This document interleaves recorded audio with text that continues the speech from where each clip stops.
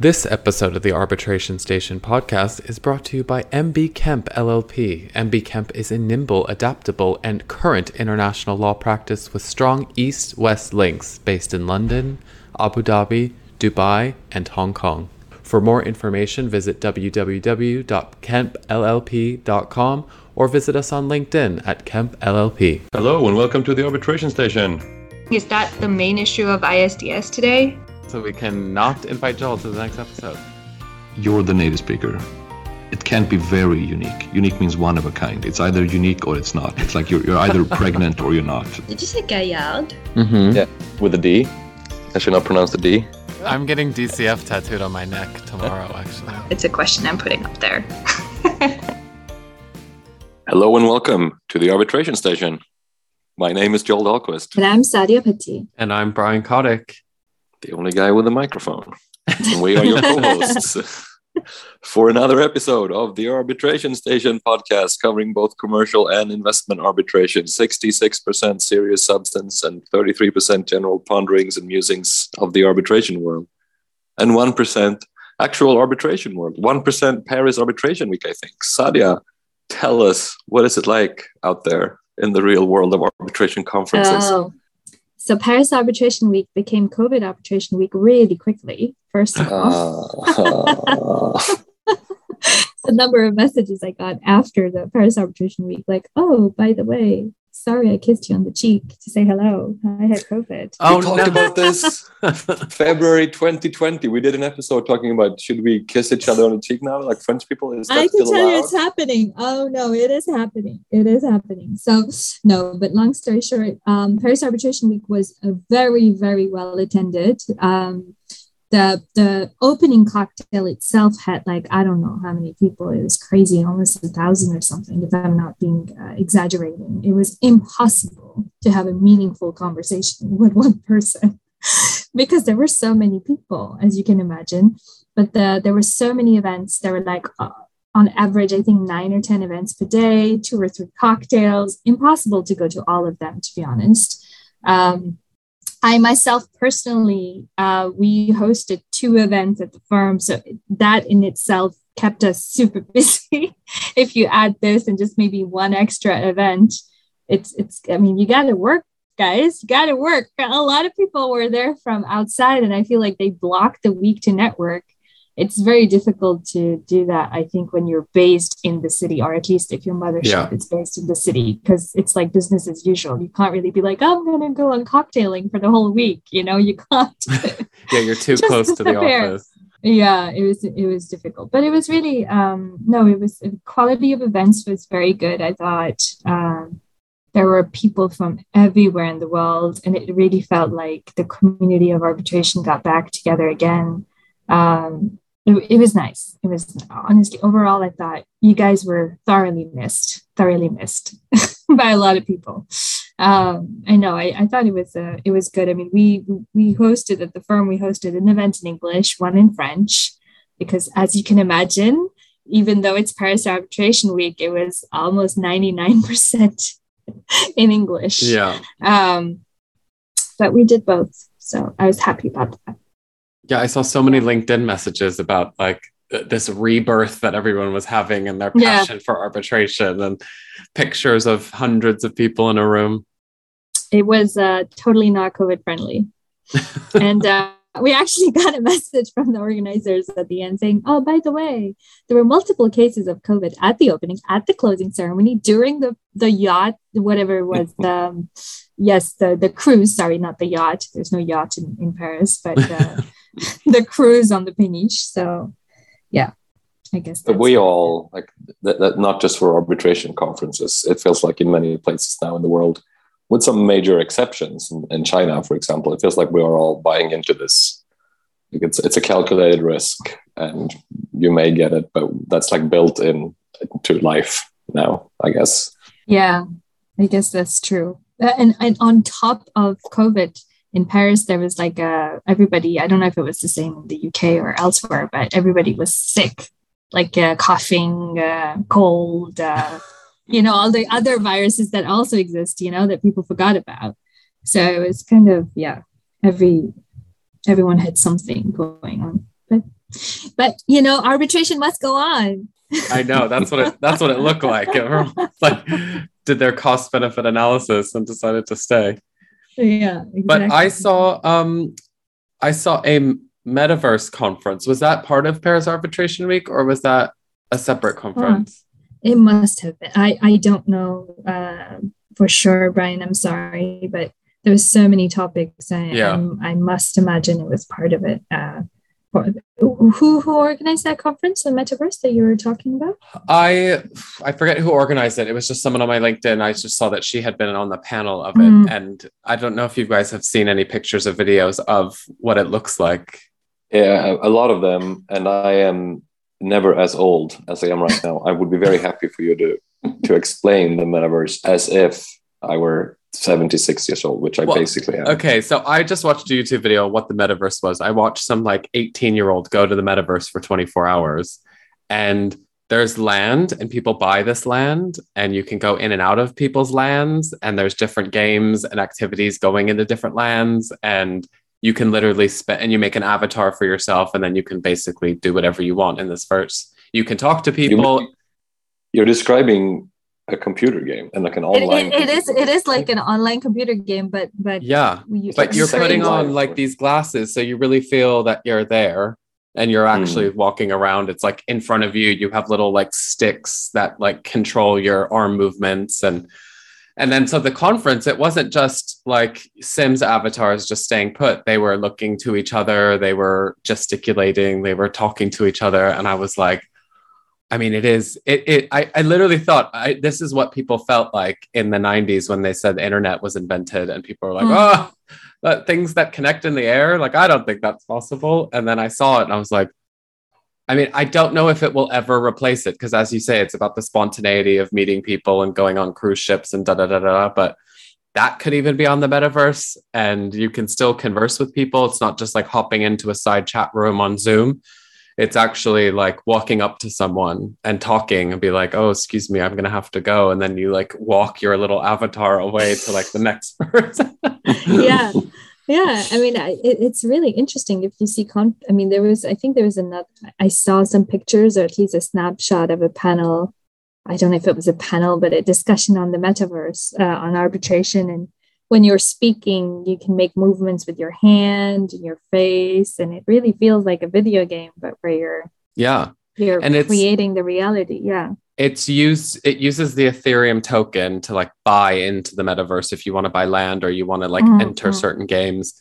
And there will be disputes out of this.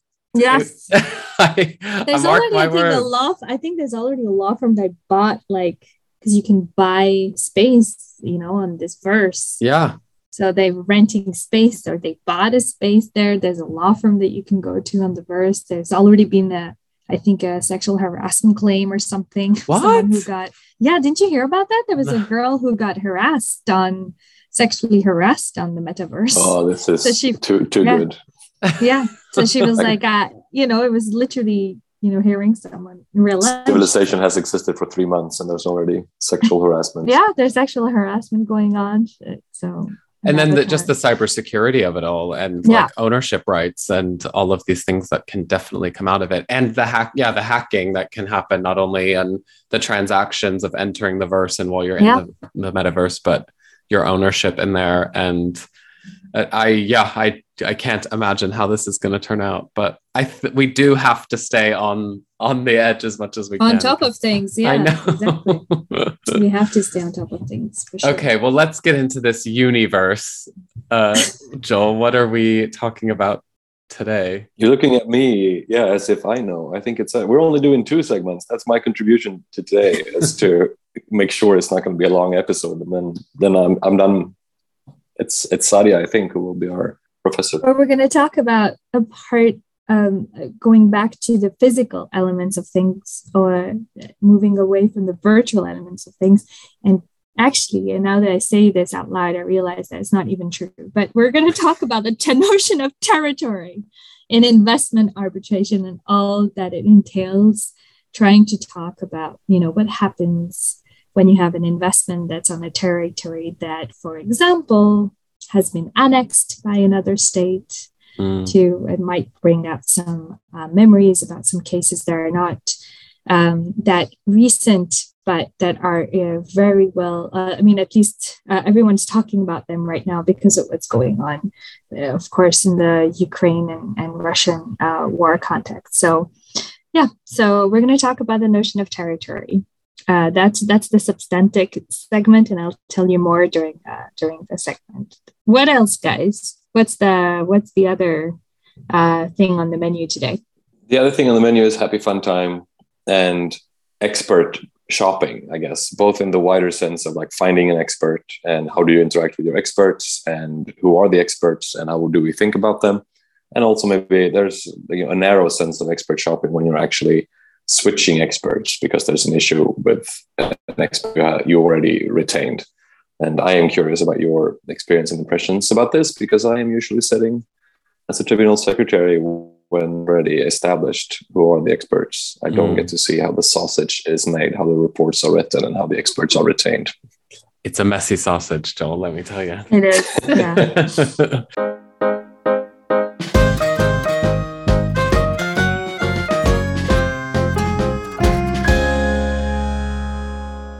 So the notion of territory in bilateral investment treaties. Why am I talking about this? Well, because a lot of the definition of investment in BITs include a specific reference to the fact that the investments have to be made in the territory of the host state. There are some exceptions. I think that there's no reference to territory in the CETA agreement, which is surprising, not in the sense that you would see in a traditional BIT. And so the question, of course, if you have in the definition of the BIT a reference to the territory, then oftentimes what happens is that it becomes an issue for the jurisdiction of the tribunal to determine whether or not there was an investment in the territory of the host state, and the tribunal has to determine whether it has jurisdiction over an investment which was or not on the territory of the host state. Mm-hmm. Now, as I mentioned in my introduction, this question there's multiple layers to that one, but because of time constraints, I will address two specific points. One will be what happens when you have what happened in the past when there was a question of annexation of a territory. And here I'm going to draw upon what are known as the Crimea cases. Okay. And the second point, which is unrelated, but also interesting, is what happens when part of your investment is, or maybe the whole of your investment actually is not per se on the territory of the host state, understood as the physical territory, but it has benefits. It has a positive economic impact on the on the host state in itself. Is that sufficient or not? So that's the benefit doctrine. So I'm going to address those 2 points. Is that why you said that we may not necessarily be only in the exactly? Yeah, exactly. I just realized there was the second point. Absolutely. Now, a little bit of elements before I go into these 2 points of definition. How do you define a territory? Well, there's an article by Malcolm Straw that defines territory as including land areas, subterranean areas, waters, rivers, lakes, the airspace above the land, etc., and the territorial sea. This is also echoed by the ICJ, the International Court of Justice in Nicaragua, finding that it extends to the internal waters and territorial sea of every state and to the airspace above its territory under both customary international law and common treaty standards. Now, of course, some of the BITs also have a definition of territory, but some don't. Article 29 of the Vienna Convention of Law and Treaties, which parentheses is used as customary international law to interpret the language of treaties, provides that unless a different intention appears from the treaty or is otherwise established, a treaty is binding upon each party in respect of its entire territory. It actually doesn't really help, right? Because it doesn't give you a definition of what territory is. But what happens, and here is the question, $1 million question, when Russia took over Crimea in 2014, there was a question on what happened because, of course, there were some cases arising out of measures taken, or actually the invasion by Russia of Crimea at the time, and what happens in cases of annexation of territory. Could you make a claim? And in this instance, the question was it possible to make a claim under the Russia-Ukraine BIT? Because for Ukrainian investors that were suffering damages from the measures taken by Russia in Crimea, would that be possible if Crimea is not officially part of the territory of Russia? Mm-hmm. That was the $1 million question, or $1 billion question at the time. And so what do you guys think? I'm going to put it to you. I mean, of course, it depends on the language of the treaty, right? But let me just read out Article 1.4 of the Ukraine-Russia BIT. It defines territory shall denote the territory of the Russian Federation or the territory of the Ukraine, and also the respective exclusive economic zone and the continental shelf as defined in conformity with the international law. So giving you now the definition of territory in the BIT, what would be, I mean, your views, or maybe not your views, but your legal reasoning as to whether or not it could be considered on the territory of the Russian Federation? You've closed out the door that we normally want to say it depends, and the text of the treaty. Now you read out the definition, so we can't use that.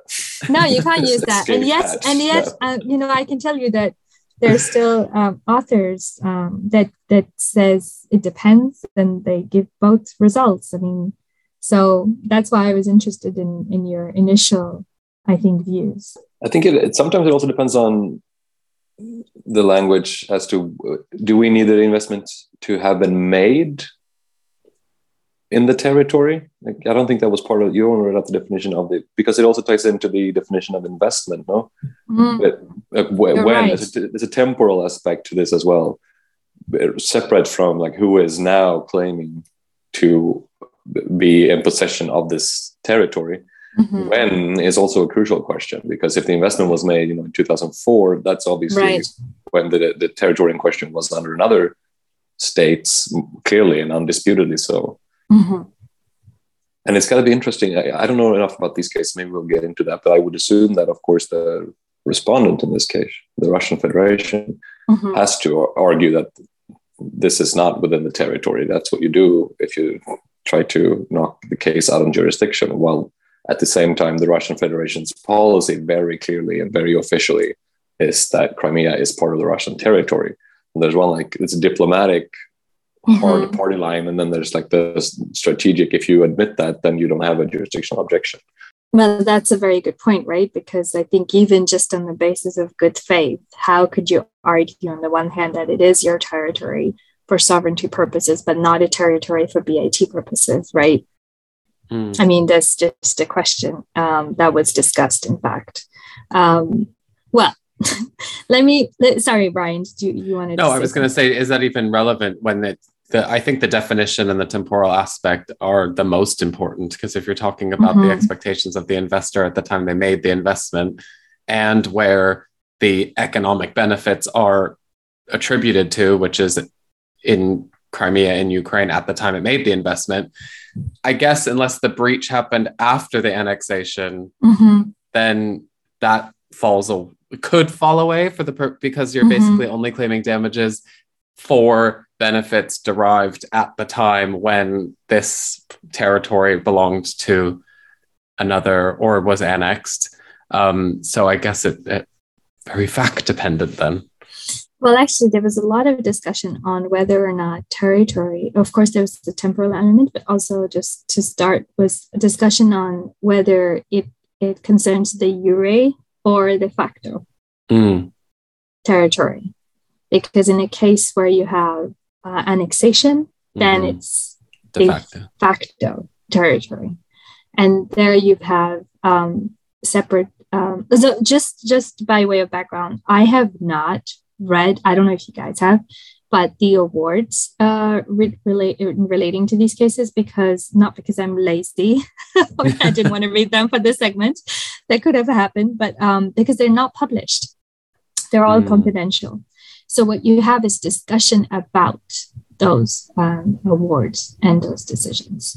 But there is quite a few articles that were written by authors discussing this and, having strong views one way or another. So, for example, Patrick Dunbury argues for a strict approach. He rejects any way for the international investment tribunals to uphold jurisdiction in the Crimea-related investments arbitrations, objecting any kind of interpretation of the notion of territory, which would cover investors in the annexed territory, and allowing them to pursue claims. On the other hand, you have other authors that consider that such approach would deprive investors of an effective legal remedy within the system, specifically created for investors to protect their investments in the arbitration forum. And this has been followed by, for example, Professor Doring, sorry for mispronouncing your name, who followed the ILC's deliberations stating that the application of Article 20 of the Vienna Convention of Law and Treaties I read before would also include territories under effective controls of a state, and when there was no recognition of, and that would not imply the recognition of an annexation. So what I understand is that all jurisdictional decisions of the arbitral tribunals in the Crimea-related investment cases against Russia are, like I said, unpublished. But this was the latter approach that I just mentioned. The extensive approach was the one that was followed by the tribunals in those cases. So it was reported, for example, that the Uncharted Tribunal affirmed jurisdiction unanimously in the case of Everest Estate LLC and others versus Russia in March 2017. And throughout 2017, similar jurisdictional decisions were rendered with regard to Crimea-related claims filed by Ukrainian investors. And the claimants allegedly also asserted that Russian control over the Crimea is enough for BIT jurisdiction, referring that the general principle that treaties are binding on a state in respect of its entire territory. That's what they said. Also, it is reported that tribunals in the PJSC, Ukranafta versus the Russian Federation, and Stabil and others versus Russian Federation cases held that protection under the treaty extends to Ukrainian investors in the Crimean Peninsula from the date when Russia signed a decree incorporating Crimea into the Russian Federation. So here's your temporal element. And thereby establishing effective control. The tribunals reportedly concluded that the notion of territory covers the entire territory under Russia's control, and that extending protection to Ukrainian investments is compatible with the BIT's object and purpose. And they also refer to the good faith principle that prevents Russia from claiming control of Crimea and at the same time denying BIT protection to Ukrainian investments. So you can't have both. Yeah. It's interesting, especially due to the manner in which it was annexed. And if you think about people, let's take the inverse, which is countries that don't recognize territories or recognize if it, for example, colonies. I remember going to a BICL conference where they talked about how this was affected by colonies and how colonies declared their own independence, and that was actually highly contested for certain colonies, or colonies switched owners, and how that was transferred. I think it's interesting if a state declares that this is part of their territory and the international community does not recognize that decree or declaration, where do you measure the intent to control or the effectiveness of the control? That's a very good question. Yeah, and what's the de facto? What are the elements of a de facto control when it isn't recognized by the international community? I guess you can break that down into certain objective criteria. Yeah, I mean, is it because you have a power over, the judiciary, the executive, controlling? I don't know. Politically, is it the right word? Or it's hard to establish, isn't it? I mean, this opens a few questions, right? I mean, it raises a lot of questions. It raises the question of what happens when there's more than one sovereign claiming territory over which none of them actually fully exercise control. For example, between China and Taiwan, or North and South Korea. Yeah, right? Exactly. What happens when a sovereign has lost effective control over parts of a territory to which it still aspires? For example, that was the case in Cyprus, over the northern parts of the island of Georgia, over the provinces of Abkhazia and South Ossetia, I understand. There's also the question of a sovereign that might factually exercise control over territory claimed by another aspiring sovereignty. For example, the case regarding Israel over the Palestinian territories, or Kosovo over the former Serbian province. I mean, it raises so many questions. What happens when you have de facto, and again, the question is, how do you define de facto control, but elements that show that there's an agreement, maybe that one of the state can control parts of it without claiming sovereignty to it. And so it could take measures that impact the investments. What do you do in that case? That's also another issue that I can't tell you a lot about, but I'm dealing with right now. And so there's a lot of issues arising out of the concept of territory, and it would be really, I think, useful to see what happens, in the future in these cases, because I think they're going to. It would also be interesting to actually be able to read the awards. And I'm sure actually there must be a lot of people that have been involved in those cases, and there've been some discussion, but it would be good for them to be published at some point, for sure. Yeah, absolutely. For sure. I think these cases are actually the easy or more obvious, I would say, cases than if we were looking at something else like colonies. Because you're right. If a colony switches under the purview of another kingdom, let's say, does the investor then have to refile arbitration against the new sovereign? But then I think there would be the question of succession of states, no? Exactly. Or maybe, that would probably apply. But yeah, you're right. I mean, it's not as, in fact, when you think about the fact scenario of annexation, it's pretty, even if it was an interesting scenario. Yeah. There are so many other scenarios that are not as clear cut, right? So that was the first element. And so kind of unrelated is also the question of, is territory always physical? Has to be on the physical territory of the host state, or is it enough to say that there was some economic benefit obtained by the state from the operation? I guess it's a rhetorical question, right? If I'm asking it.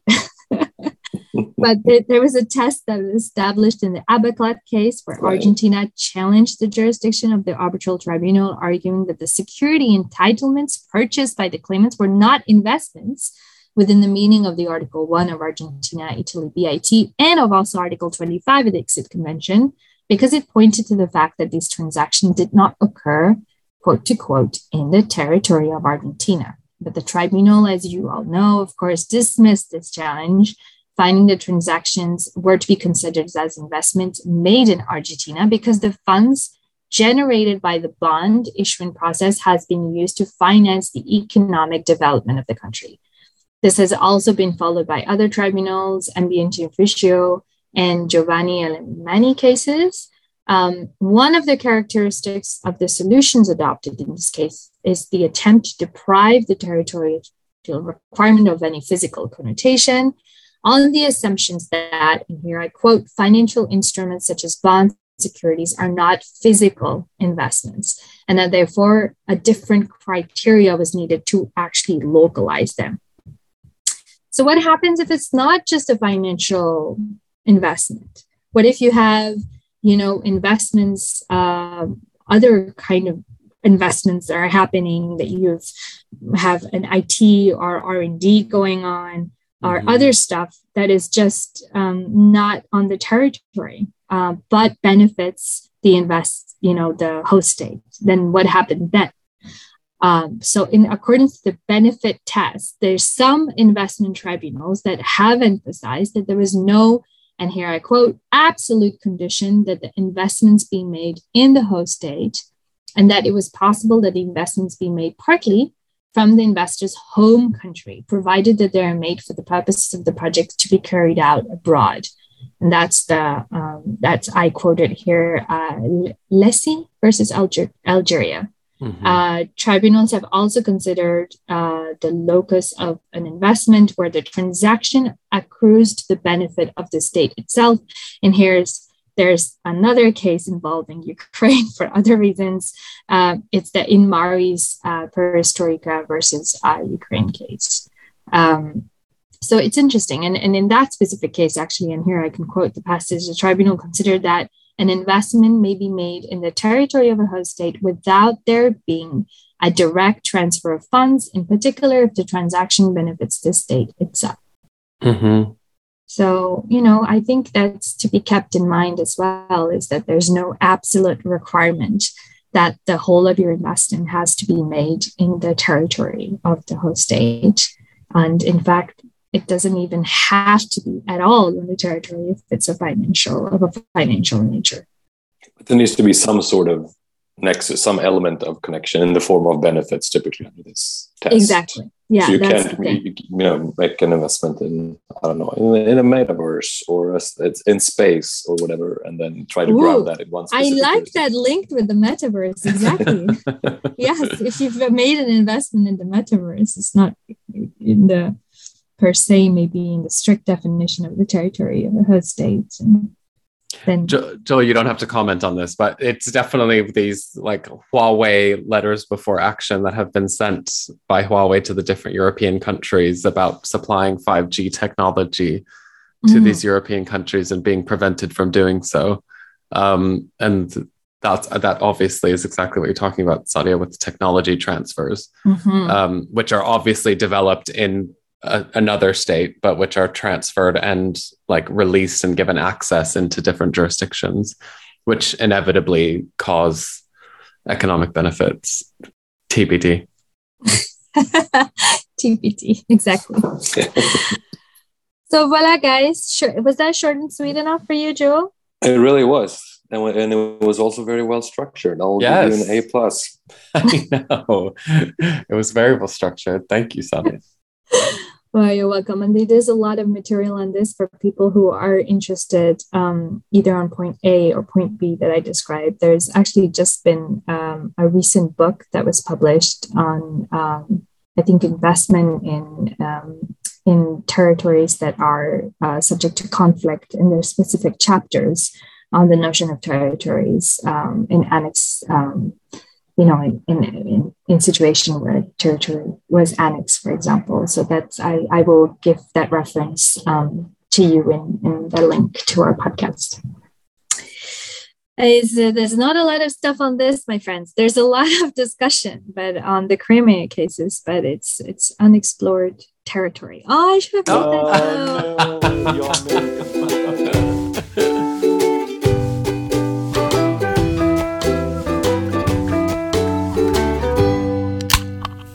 The selection of experts and expert shopping in international arbitration. Sadia will have to provide our anecdotes, and then Joel can provide his external perceptions of what's happening.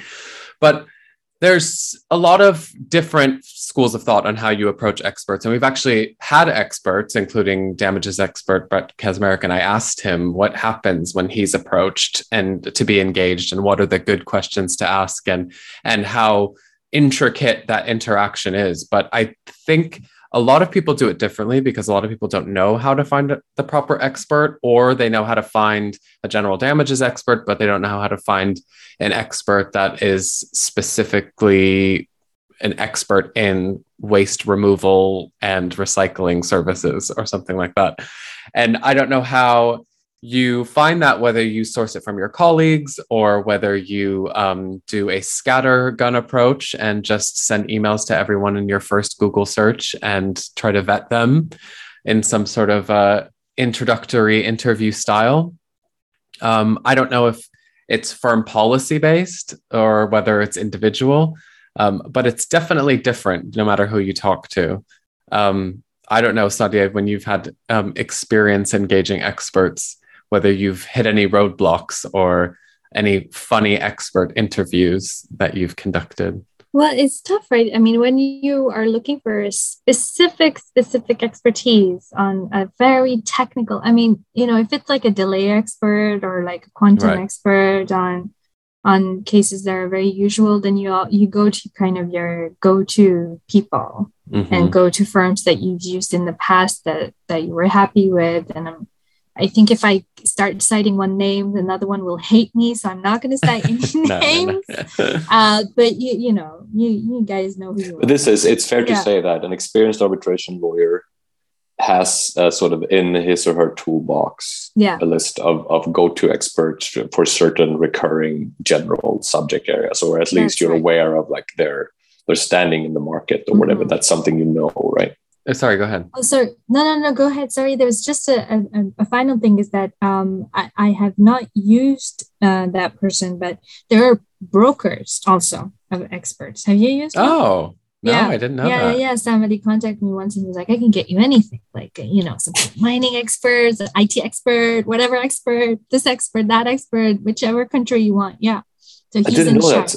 That's an amazing niche work to be doing. And how do they if they've never had to look for an expert like testing certain kinds of cement or whatever, how do they maybe we should have like an expert on experts on the podcast.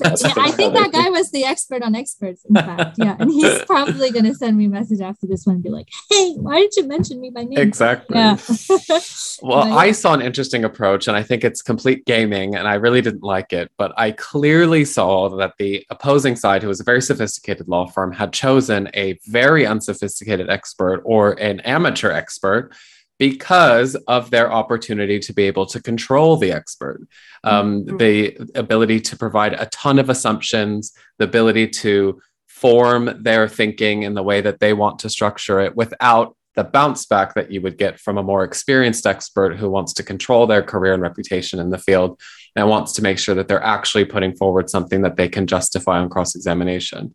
I think those experts get crucified in cross-examination. So that's what I was going to say. And Joel's like, what? Do you think the tribunal are stupid? Yeah. I was going to say that's when Brian can shine. That's like an open goal to do an effective cross-examination where you could actually make some difference. Like spending half of your time just on their CV alone, being like, I don't see anything here relating to what we're talking about. But I found that to be just a very bad tactic, but that some I've seen it to more than enough to say that it's not just an isolated incident.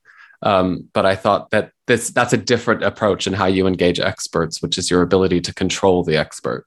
And I think it's the same thing when you appoint tribunal members, like getting someone new or taking a different angle and approach and knowing that if you pick a senior arbitrator, they're going to do whatever they want. Yeah, you want someone who's experienced, but also someone that you can sort of educate to your perspective without them having already. It's a very diplomatic way to put it. Do you interview Brian in your experience? Because my answer is yes to that question. Yes, absolutely. And maybe that comes from my background, but were you definitely. Do you know my question? I haven't even asked. No, asked your question. I thought you said, have I interviewed? Have I interviewed? Yes, it is. That's, oh my gosh, you're reading in my mind. That was my question. Yeah, but I definitely, it's more to the extent that can you do the analysis that I need? Do you have the expertise to be able to make it as holistic as possible? And your experience in disputes, because I think you can get a really great expert who knows everything, and then they get in the cross-examination section, even if they're the most competent between the experts, and they just don't know how to communicate their premises appropriately. They don't know how to withstand its scrutiny. They'll just give up points at the moment of any sort of hurdle. And so I think that's something that is worth asking. I like this. Jan submitted some questions. So, what do you do when you find out that the other side has been speaking to all forensic document experts in London to see whether they can support its case? Then what happens, right? Because they might be all conflicted out in a way. And people do that. They'll share enough information that the person is conflicted. That's American. That's an American doing that. That's 100% an American lawyer. But in that case, they must be asking for some preliminary advice or report. And I know people go that far, don't they, Sadia? Like you give enough so that they can provide a preliminary analysis. Yeah. I've never had that experience where they conflicted because they've had initial interview or some kind of preliminary documents or something. No, I've never seen it myself, but I've heard. It's got to be relatively easy to do that if it's a narrow subject. I mean, not if you're talking about like evaluating a going concern, but if you're talking about something where there are legitimately 7 experts in the world, 4 of whom could testify effectively, it can't be that hard to conflict them all out if you're in bad faith. Exactly. Yeah, that's true. What if you receive a report from your expert and either it's completely substandard or it really didn't say what you wanted it to say? I have some experience because I've been the expert in a very limited sense on like Swedish law issues. And I think I am just so junior that I don't really know the name of the game just yet, because I figure that an expert, especially if it's on your local law expertise, you write your thing and then that's it. And then counsel has to make arguments based off of that. And the arguments are different from like, this is the way I perceive the law as it's written or stated or interpreted. Then counsel doesn't agree. My position as the expert is that then it's counsel's job to do with the expert report whatever they want to.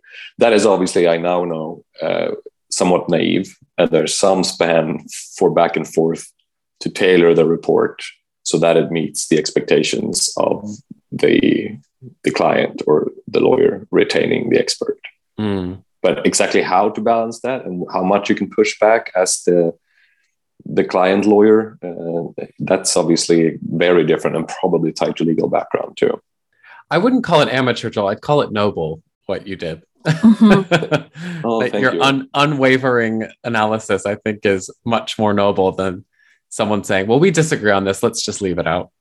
I think the way to solve it typically is with assumptions, right? You change what goes in, like, okay, but so then if we remove that assumption and instead this is the assumption we give you, what would you say then? And that's often what happens in arbitrations as well, that the experts, they have different outcomes because they have different inputs as well. And that so much is in how you phrase the input into the analysis.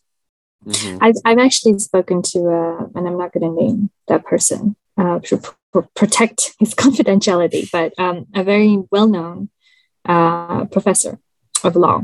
And he used to, and he's still doing it to a certain extent, but act as expert, as a legal expert in investment arbitration. And he's more so acting as an arbitrator now. And he told me how uncomfortable he would get when a firm would ask him to change his text, his views or even the language, because every word matters, right? So if you change, and so he had told me, he's like, I don't think I'm going to do it anymore because I just don't, and that comes back to your point. It's just also it creates, I think, difficulty in terms of if in the future you want to maybe act as an arbitrator. Doesn't it create conflict? Probably, if you're acting as expert on a specific matter. I mean, I think it might create difficulties if it's public. So it could, if it's public and if it's a recurring issue. It could, but I mean, even if it's once, you're no, I meant the issue, the legal issue itself. Oh, the like legal issue. Yeah. It depends on how narrow. Like if you're writing an expert opinion on FET, that doesn't happen obviously. But if you were to do that hypothetically, that would be complicated because then for every other potential investment case that will come up. But if you're writing on like the calculation of interest for a certain kind of financial instrument under a certain kind of domestic law, you don't really. And I also, this goes back to issue conflicts. You can always, there are academics appointed arbitrators all the time, and they write things in their academic capacity that doesn't necessarily conflict them out. And I think ideally, an expert report is should be as probative as like an academic paper that is not written against payment. That's the ideal, of course, the academic ideal. Then to some people, it is not as probative because it is also closer to party pleadings than any like random independent academic paper is, because you're still acting on someone's instructions. But I think I still have to remind, everybody probably knows this, but experts, at least in our English law, the basic principle is that experts owe their duty to assist primarily to the court as opposed to the parties. I think that's also this is in the IBA rules for arbitration. I was going to say you're independent and impartial as an expert, even if you're retained by a party. Same as for arbitrators. Yeah. Then if an expert is changed, does the court have any power to order the production of any of those documents if it's to assist them? Oh, that's interesting. Or they can appoint, can't they? The court can appoint its own expert if it sees necessary. Yes. Arbitrators. Under the English rules, you can. A party that wishes to instruct a replacement expert, the court usually allows it on the condition that the report of the first expert is disclosed. In arbitration, correct me if I'm wrong now, I'm just trying to game this out in my head. If a party retains an expert, the expert writes a report, the party isn't happy, the tribunal never knows about it, right? You don't inform the tribunal about which experts you have retained until you submit the report on the record. And at that point, it's going to be pretty hard to like withdraw it. No? Well, I guess you can. Yeah, I guess you can. No, yeah, you're right. Or you can strike it. I guess. Or if you striking a report off the record that you've already submitted. You wouldn't, and it's not a good idea. But there's nothing. Yeah, few arbitrators, I guess, would accept that unless you have good reasons. But there's nothing. There are no rules. This is all. What's the point of doing that though? Because that's like admitting, oh no, there's something in there that I don't want to be produced or something, right? Legally, no one would. Strategically. So I guess that's what I'm saying. So typically, you wouldn't submit an expert report unless you wanted to submit it, and if you don't submit it, the tribunal doesn't even know what kind of expert you've been talking to until there's a report on the record. Yeah, that's correct. And there's multiple cases. I was involved in cases where it's not that we didn't want to produce it, but we just had one initially with the request for arbitration, for example. You need it also sometimes even just to get financing for some cases. Yeah. And you're not even going to produce it at the time because you're not even there. And then the case eventually settles or you find another expert that's better or whatever. Yeah. Interesting. So, yeah.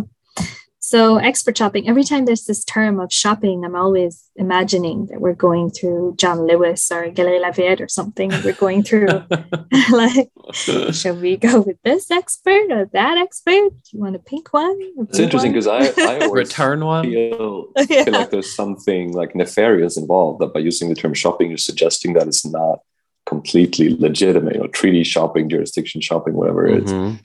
It's intended to signal that you're not supposed to be doing it, even though it's allowed, which I don't think is necessarily fair. Maybe I'm reading too much into the... we had a discussion offline. I think our fabulous editor, Jan's suggestion was to speak on the more restrictive approach of expert shopping. At least our understanding was a bit lax, but I think that expert shopping is the practice of switching experts because the first report does not support the case of the instructing party. So that would go to the negative part. That's the shopping, of the shopping. It's like you're not happy with it, so you just go with another. Right. Yeah. Well, we can try to be as noble as possible. Oui, c'est tout. C'est tout, c'est fini. Certainly, we'll have a session with an expert, and we can ask them Yes. their views on our shopping of them. Maybe. Until then, I'll see you guys in the metaverse.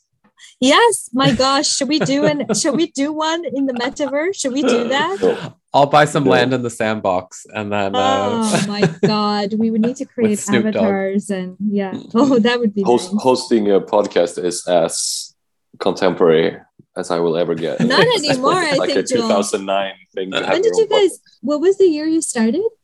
2017. 17, yeah. Okay, 15. Sure. It's 15 or 17. Where it's 2022, guys. We need to up our game and do something else. Yeah. All right. Nice speaking with you guys.